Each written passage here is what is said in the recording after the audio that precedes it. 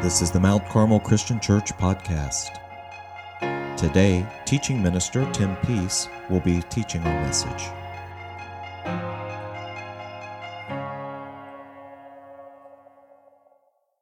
So I was thinking this week about how I was going to jump into our second week of our series, Undeserved. This series is actually taking us through three movements. The first month, which we're focusing on the book of Ruth, is about grace. And then the next month, we'll be talking generosity, and then we'll be talking gratitude. And so while we're in this series, I was thinking about what could I say to kind of get us thinking about what we are going to discover in Ruth. And so I started to think back.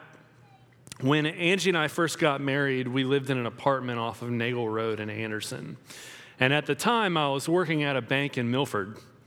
And so I had to take 275 to work. And where we were living at the time, I could have turned right or left onto Beachmont Avenue to hit a 275 exit ramp onto 275 and get to work.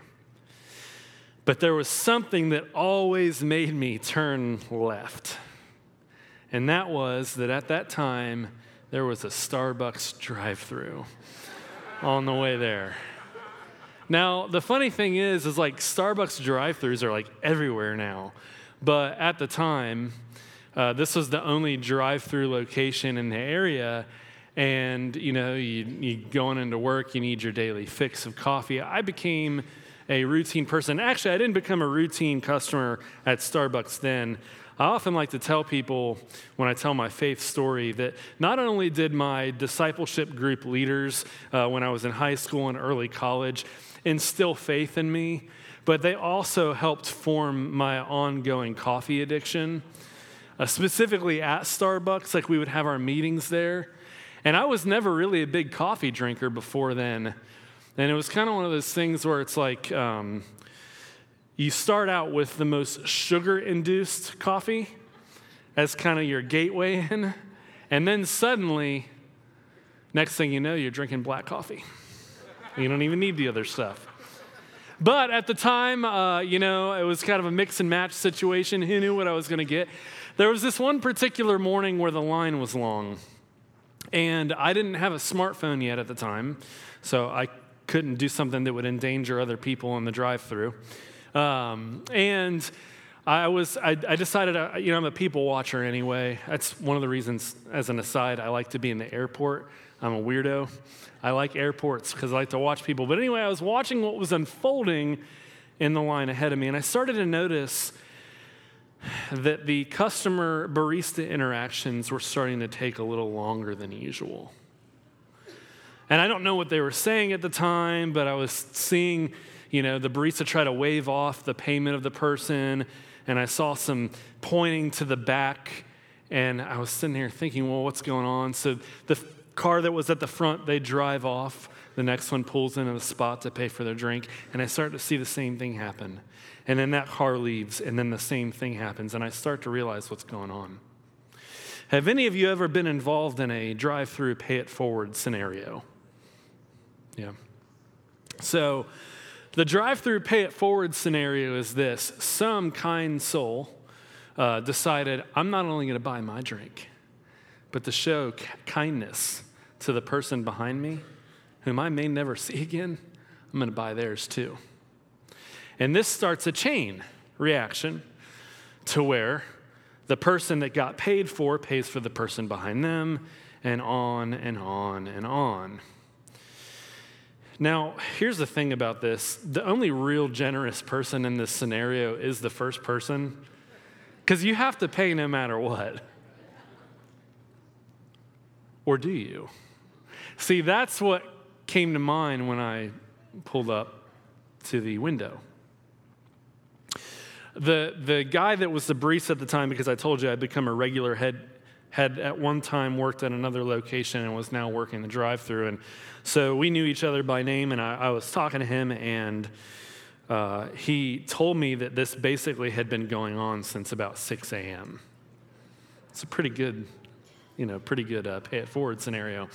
And so we're talking about this, and I couldn't tell if he was being serious, but he turns to me and goes, he goes, you could just end this whole thing right now and take the free drink.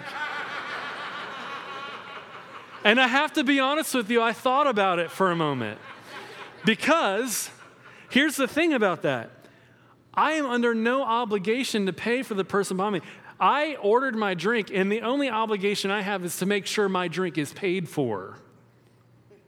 And it was by the person in front of me. Because here's the thing, when you're in those scenarios, you do run this risk. The person behind you might have got a venti when you got a grande, and their drink might have been more expensive. But it's a risk-reward proposition because it's also possible that your latte was more expensive than their black coffee. What to do? Well, here's the thing. I couldn't bring myself to let the line end. So I decided, I was like, I'll go ahead and pay for the person behind me. And they just had black coffee. That's a win right there. I tell you that story because as we look at Ruth chapter 2 today, we're going to see this idea of kindness on an interactive level between the characters in the story. In fact, it's a theme that you see throughout the book of Ruth.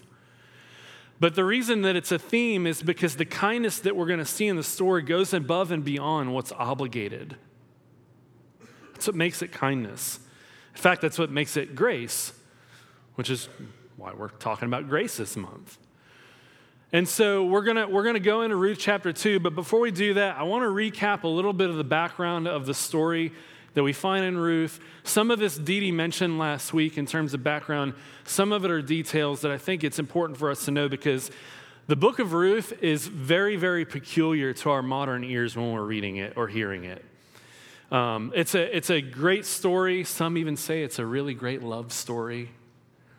But the truth is, there are some things that we can very easily gloss over that are important for us to understand, at least on some sort of basic level, for us to grasp all of the goodness and godliness going on in the story. So to recap, what the book of Ruth is about, it's about this family from Bethlehem who uproots during the time of a famine, which is interesting because the name Bethlehem actually has to do with being fulfilled. So there's even a play on words with the fact that this family is coming from Bethlehem and going to a foreign land called Moab. This family is the family of Elimelech and his wife Naomi and their 2 sons. And what happens is there's a famine in the land, and so they go to Moab to escape the famine and go to a place that's more plentiful. And they go there as a family, and the 2 sons end up marrying 2 foreigners that are not Israelites, named Orpah and Ruth, 2 Moabite women. Immediately in chapter 1, we find out that Elimelech dies. And so this not only created sadness and concern and a kind of a dire situation for Naomi to lose her husband in this culture, but her sons were still there. And in this culture, it is a culture that we would say is patrilineal. Many of us hear the word patriarchy all the time. It's patrilineal. It means that the land and the resources always stay in the name of the man.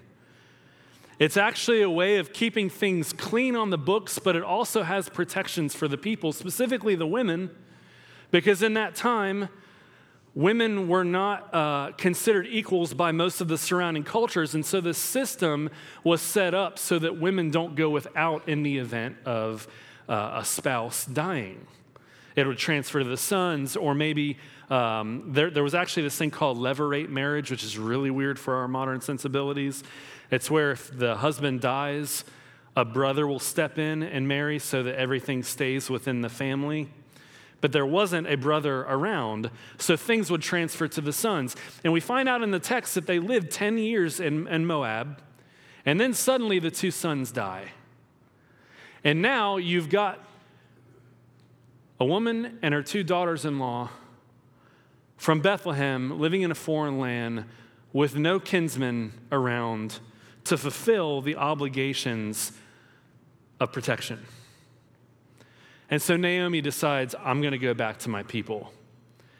And my daughters-in-law, I love you, but if you go back, you're foreigners, you're going to have nothing there. In fact, she tells everyone to start calling her Mara, which means bitter, because she's in this horrible situation where she has literally nothing. And she doesn't want that for her daughters-in-law. In fact, we don't catch this, but it is a grace in and of itself for her to tell her daughters-in-law to go back to their homeland, to their mothers and their fathers, because they can reestablish themselves at home. Now, after some convincing, Orpah decides she's going to go back to Moab. But Ruth, on the other hand, she makes a bold declaration of commitment that goes above and beyond the expectation of the culture. She tells Naomi, I'm not going back. Your people will become my people. Your God will become my God. And heaven forbid if anything other than death separates us. And that's how chapter 1 ends. So when we get to chapter 2, we have this backdrop of this situation, this dire situation, these two ladies, one of which being a foreigner going back to Bethlehem. Oddly enough, and in a foreshadowing sense, because the Bible writing, by the way, is genius, Bethlehem is no longer in a state of starvation. It is in a state of plenty when they go back, which is foreshadowing what God's going to do in their lives. But anyway, we'll get to that later. So I want you to follow along with me in chapter 2 as we go through and see what happens with Naomi and Ruth heading back to Bethlehem. You can follow on the screen or in your Bible if you have it with you. It says, Now Naomi had a relative on her husband's side, a man of standing from the clan of Elimelech, whose name was Boaz. And Ruth the Moabite said to Naomi, Let me go to the fields and pick up the leftover grain behind anyone in whose eyes I find favor. And Naomi said to her, Go ahead, my daughter. So she went out, entered a field, and began to glean behind the harvesters. As it turned out, she was working in a field belonging to Boaz, who was from the clan of Elimelech. Just then, Boaz arrived from Bethlehem and greeted the harvesters. The Lord be with you. The Lord bless you, they answered him. Boaz asked the overseer of his harvesters, Who does that young woman belong to? The overseer replied, She is the Moabite who came back from Moab with Naomi. She said, Please let me glean and gather among the sheaves behind the harvesters. She came into the field and has remained here from morning till now, except for a short rest in the shelter. She's working hard. So Boaz said to Ruth, My daughter, listen to me. Don't go and glean in another field, and don't go away from here. Stay here with the women who work for me. Watch the field where the men are harvesting, and follow along after the women. I have told the men not to lay a hand on you, and whenever you are thirsty, go and get a drink from the water jars the men have filled. At this, she bowed down with her face to the ground, and she asked him, Why have I found such favor in your eyes that you notice me, a foreigner? And Boaz replied, I've been told all about what you have done for your mother-in-law since the death of your husband, how you left your father and mother and your homeland and came to live with a people you did not know before. May the Lord repay you for what you have done. May you be richly rewarded by the Lord, the God of Israel, under whose wings you have come to take refuge. May I continue to find favor in your eyes, my Lord, she said. You have put me at ease by speaking kindly to your servant, though I do not have the standing of even one of your servants. At mealtime, Boaz said to her, Come over here, have some bread, and dip it into the wine vinegar. When she sat down with the harvesters, he offered her some roasted grain. She ate all she wanted and had some left over. As she got up to glean, Boaz gave orders to his men, "Let her gather among the sheaves and don't reprimand her. Even pull out some stalks for her from the bundles and leave them for her to pick up, and don't rebuke her." So Ruth gleaned in the field until evening. Then she threshed the barley she had gathered, and it amounted to about an ephah. She carried it back to town, and her mother-in-law saw how much she had gathered. Ruth also brought out and gave her what she had left over after she had eaten enough. Her mother-in-law asked her, "Where did you glean today? Where did you work? Blessed be the man who took notice of you." Then Ruth told her mother-in-law about the one at whose place she had been working. "The name of the man I worked with today is Boaz," she said. "The Lord bless him," Naomi said to her daughter-in-law. "He has not stopped showing his kindness to the living and the dead." She added, "That man is our close relative. He is one of our guardian redeemers." Then Ruth the Moabite said, "He even said to me, 'Stay with my workers until they finish harvesting all my grain.'" Naomi said to Ruth, her daughter-in-law, "It will be good for you, my daughter, to go with the women who work for him, because in someone else's field you might be harmed." So Ruth stayed close to the women of Boaz to glean until the barley and wheat harvests were finished, and she lived with her mother-in-law. Now, when we think about the situation that Naomi and Ruth have come from, Ruth being a foreigner, Naomi seemingly having no sibling to her husband to take care of the family, Ruth asks to go and glean, to pick up, which basically means to pick up. It spells it out here in the NIV. It's to pick up whatever's left over from the harvest work being done. And this at the time was a duty that was typically only allowed for the poor to do. And it's even suspect as to whether or not a foreigner would be allowed to go and do this sort of thing. Now, we also meet Boaz, and we're told at the very beginning that he's this guardian redeemer for the family. Now, I already told you about the levirate marriage situation. The whole idea with the guardian redeemer, or in some translations, the kinsman redeemer, is basically that another close relative that doesn't fulfill the levirate marriage rule can come in and kind of do the same thing. They can maybe marry one of the widows, and they can actually purchase the land and the sustenance that was left by the deceased husband, so that it gets back in the family and so that the women have somebody taking care of them.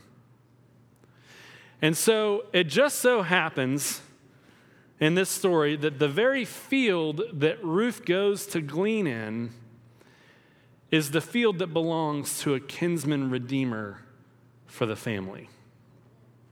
And yet, what we find out is that Boaz's over and above act of grace and kindness, undeserved to this foreign Moabite woman, is not done because he is simply the guardian redeemer. What moves him to do this, he says, is that he has heard of the kindness that Ruth has shown her mother-in-law, Naomi. Because she could have, and maybe even should have, not taken the risk to follow Naomi back to Bethlehem as a foreigner.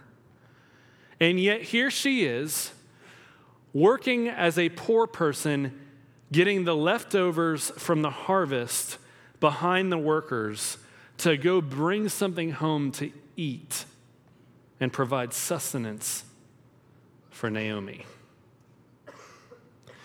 And we get that note where the other workers around mention just how hard she's working. She barely took any rest.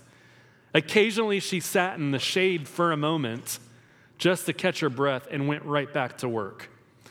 And it's this kindness, it's this grace that Ruth is showing her mother-in-law, Naomi, that causes Boaz to take notice and to show kindness to her in return. And what are the ways that he shows kindness? Well, they're very tangible here. Number one, in this culture, though it wouldn't have been deemed right per se, they didn't really have to care about the well-being of a foreigner that shows up gleaning in the fields. So the first order of business for Boaz is he went to the men and he said, hey, don't lay a hand on Ruth. She was actually in a dangerous situation doing what she was doing. But he provides protection for her to work. Then we find out that he allows her to drink water from the water jars that the men that are working have filled. So he provides her water when he didn't have to. Then we find out he's offered her bread and she can dip it into the wine vinegar. So she's invited to partake in a meal. And we find out she was given leftovers to take back home. Boaz also tells the men, hey, drop some of the stuff behind you intentionally. Let her pick it up and take it, and don't say a word.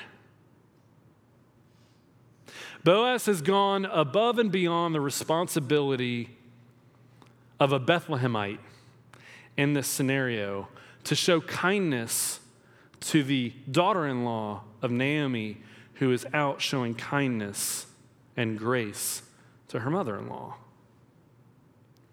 Now, one of the odd things about the book of Ruth that if you ever even read a quick commentary note or something, is that unlike a lot of Old Testament books, while God is mentioned in passing in this book, he's not what you would consider an active character in the story. But the thing is just because he doesn't have an active role or a thus saith the Lord moment, God is everywhere in this book in two ways. One, what we find out is that the people that make the commitment to God and who are given grace by God for them, because it's God that makes the harvest plentiful again in the story, that grace prompts them to give grace to others, which is the theme we find throughout the entirety of the Bible. And we know that Ruth has now devoted herself to the God of Israel, even though she was a foreigner before. And we know that Boaz, being a person from Bethlehem and based off of his over and above his requirements, actions, show that he is a devoted person to God. And so because God is over the entire story and his grace is enacted in the tangible deeds of the people in the story, we can take away this one thing from this chapter and really the whole book. And it's this: grace inspires grace. The story of God in the Bible is that his undeserved grace bestowed on people that have not done anything to merit that grace ends up inspiring them to be grace givers. That's what this chapter shows us. And not only that, that inspiration that affects the people, the grace given by people inspires others to be grace givers. It's a more godly and more powerful version of being in the pay it forward line at Starbucks. Then it's just kind of guilt. This isn't guilt. This is God doing something we don't deserve because he loves us, that inspires us to do something for others that they don't deserve because we love them, because why? He first loved us. And so when we recognize this idea, we have to pause for a moment. Because not only does grace inspire grace, but we have to think in the reverse too. If I'm not inspired to be a grace giver, I have to ask myself the question in the mirror. Have I really come to a point where I've devoted myself to God and accepted his grace in my life?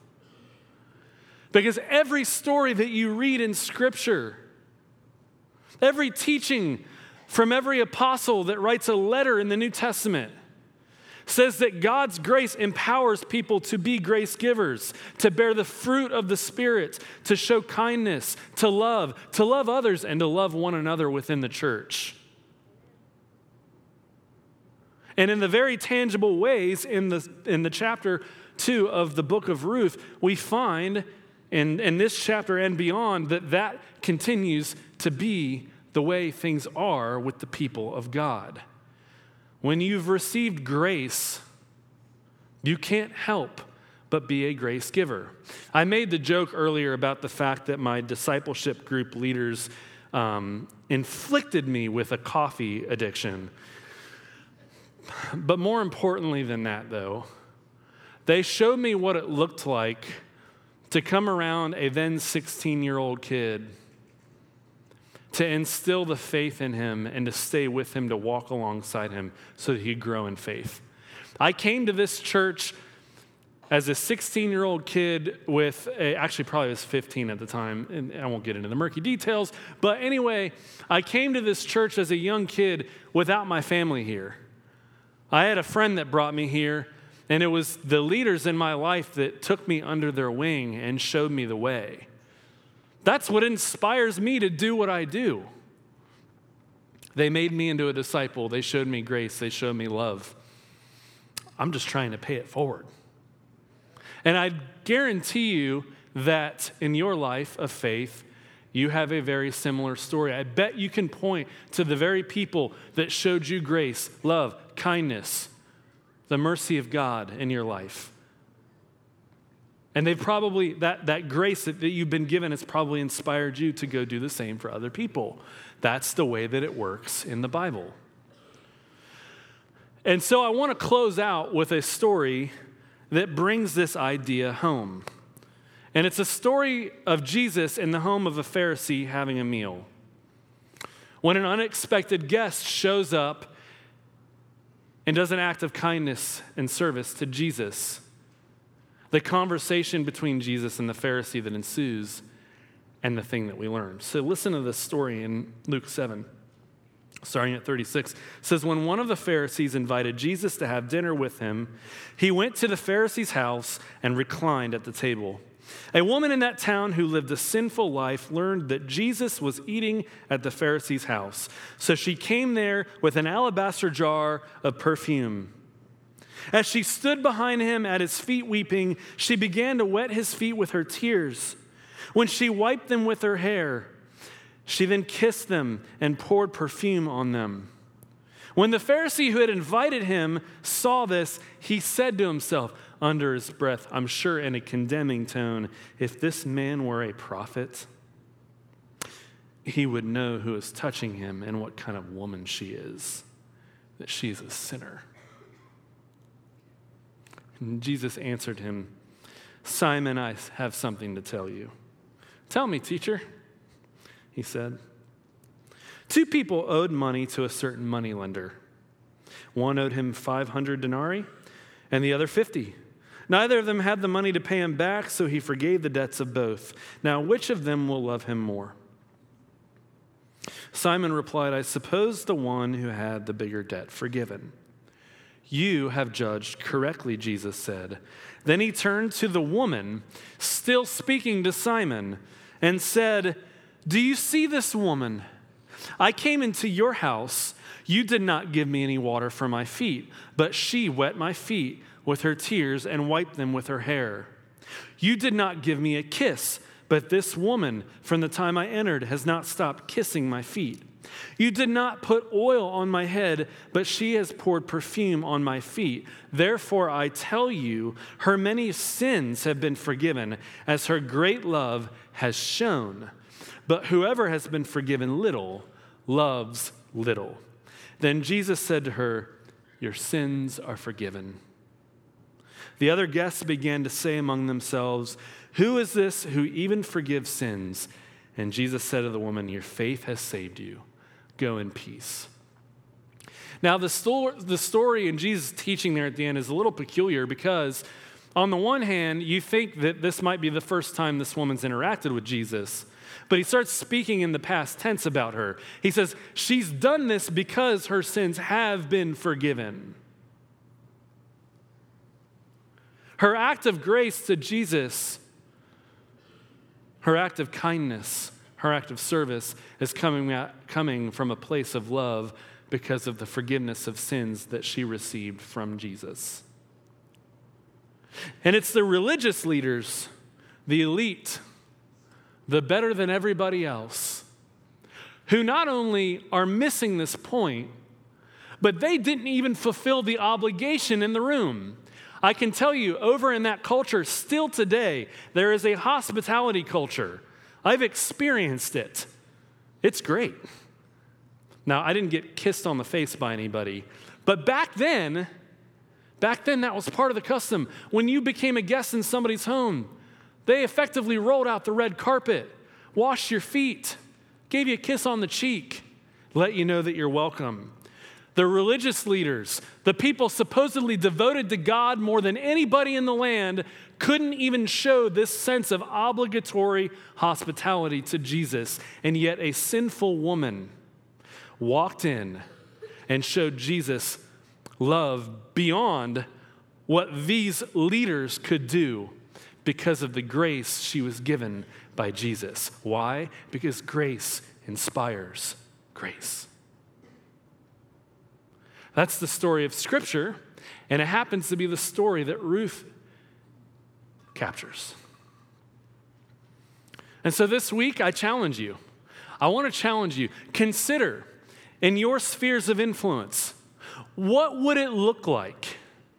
What would it look like if you showed tangible acts of kindness and grace to others because of the grace given you? And maybe that's something that seems like a foreign idea to you. In fact, maybe you haven't received God's grace yet. That I'd encourage you to be open to God's grace by going into the water of baptism today and receiving that grace so that you too can become a grace giver, because that's the whole point of the Bible. That's God's redemption plan. He wants His grace to turn the light on in your life so that you will give grace to others so they too can know Him in the same way you do.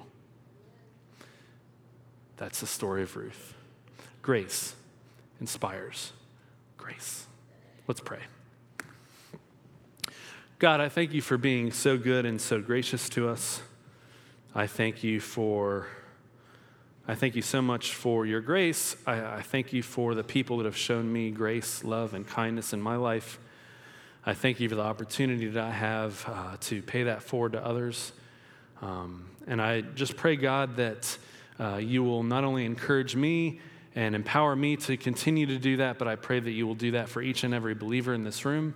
And I pray for those that don't yet know you and know your grace. I pray, God, that they will be stirred inside to make that decision today to enter into a life of following your Son by going into and out of the waters of baptism and into a life of giving grace to others. We love you and we thank you for being so good to us, and it's in your Son, Jesus' name, that we pray. Amen. Thank you for listening to the Mount Carmel Christian Church podcast. You can find out more about us on the web at mtcarmelchurch.org.